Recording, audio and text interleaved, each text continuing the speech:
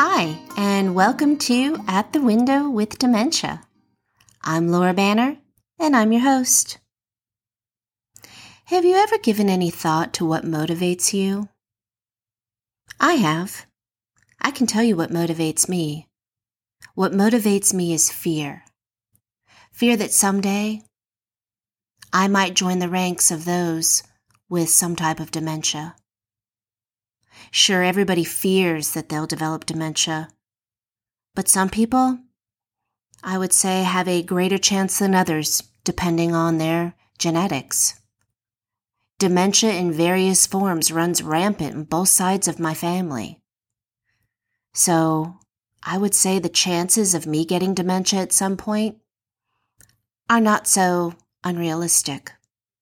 So I'm going to do everything I possibly can do to avoid it, to delay it, or to at least educate others about the disease so that if I'm on the other side of this equation, I might benefit from someone else having some understanding of what my needs are and how to make my journey through dementia a bit easier.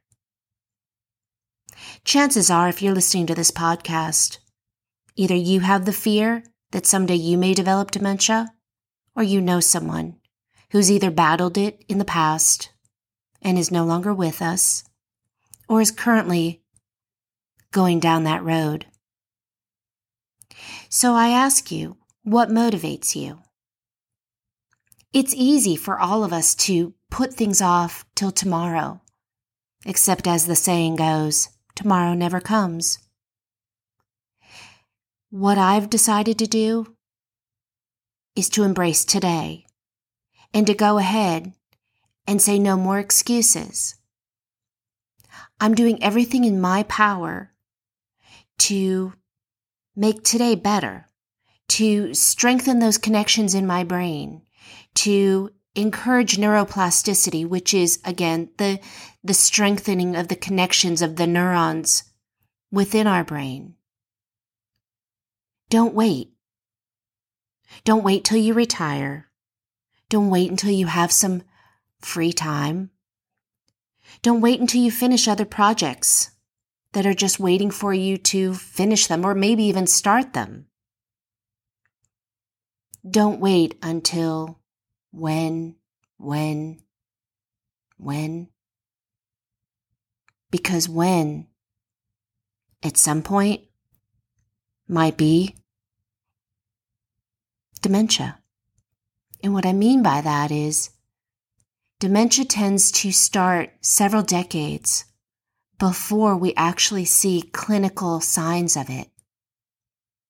So it's not like you can just decide at some point when you start having memory problems that, okay, I recognize I'm having a little bit more of an issue with recall than I would otherwise be expected to have at my age, and think that the disease actually started at that moment, because we know that's not true.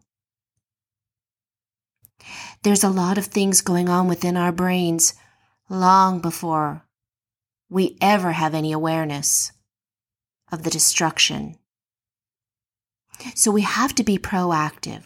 We have to assume that we're at risk, because the reality is we all are at risk, even if you don't have any family members that have dementia.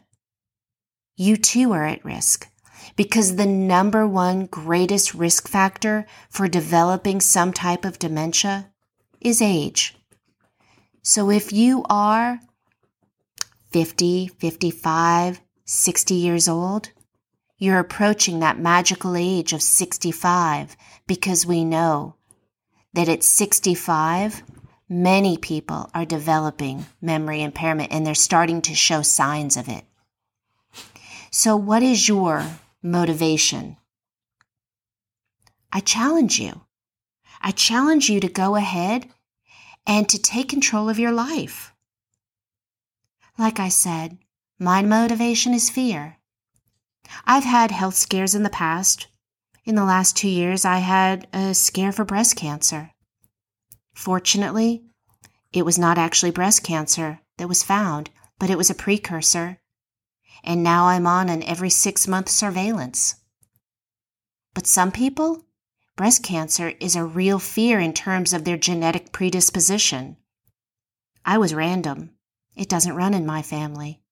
But I still have to do all the right things with surveillance and monitoring and avoiding certain things that put me at greater risk. I've had health scares for my children. They've had biopsies. They've had tests that we had to wait for the results. And you sit and you wait and you're scared and you pray and you hope. And then when you find out everything's okay, you breathe easy. You drop your shoulders. You dodge the bullet. But what if it's dementia? Again, there's no simple test that says yes or no. You'll get it or you won't. Because as I've discussed in a previous podcast, genetic testing, although I do not encourage it, it's not a guarantee that you will or won't get it. So what are you going to do? Be motivated. Recognize that you're in the driver's seat. You have a say in this. And what I mean is, even though you can't control whether or not you get dementia of whatever type, you can know that you have done everything in your power to avoid it, to lower your risk factors by having a healthy lifestyle, exercising on a regular basis, limiting alcohol consumption, avoid tobacco use. Eat healthy, get plenty of rest, and stimulate your brain. Part of what I do with Compassionate Education, which is my business that I go ahead and I educate the public about all types of dementia. At the Window with Dementia, my podcast that you're listening to right now, all of these stimulate my brain. They strengthen those connections. They keep my mind active and positively stressed. It lowers my risk of developing a type of dementia. I take good care of myself. Could I do better? Of course I could. But I'm doing something. And that's my question to you. Are you? Are you doing something to promote your own brain health? Or are you just resting easy, assuming that it won't happen to you because maybe you're fortunate enough that it doesn't run in your family? But remember, it knows no boundaries. It can just spontaneously occur. It doesn't have to be something that has been in previous generations within your family. So, again, what motivates you? I told you what motivates me. And I highly encourage you from today forward, make an action plan, write it down, look at it often. Do whatever you can do to keep the monster of dementia at bay.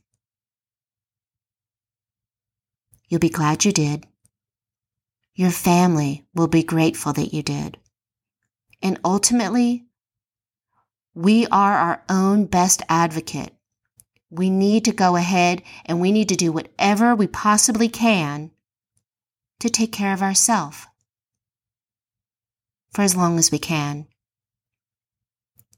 And then when we can no longer do that, we hope that our family will step in. But in the meantime, you owe it to yourself. You owe it to your family. You owe it to everybody to do what's right for you. You'll feel better. I know I do. Now, when I have that occasional forgetful moment, my anxiety is a bit lower. It's not like it has been in the past when I really wasn't doing as much as I could for my own brain health. Have you had that moment yet? I had surgery about 1.5 years ago, and I was under general anesthesia for a couple of hours. And we know that general anesthesia lingers It hangs out. It doesn't immediately clear your system completely. It causes some amnesia. It certainly did that for me. I got a glimpse into what it could be like if my memory impairment was permanent and I didn't like the way it felt. My mind was foggy. My memories were blurred. I couldn't remember if I actually did something or if I had thought about doing something but actually had not completed it yet. I was missing items. I was struggling for words. I was scared to death. I was so afraid that I didn't even share that deepest fear with my family. I wasn't able to talk about it until things got better. And then I was able to share that experience. But you know what that did? That gave me a moment or a glimpse into what it might be like if I started having permanent memory impairment. And I'll tell you, I didn't like it. It scared me. I don't ever want to be back in that spot.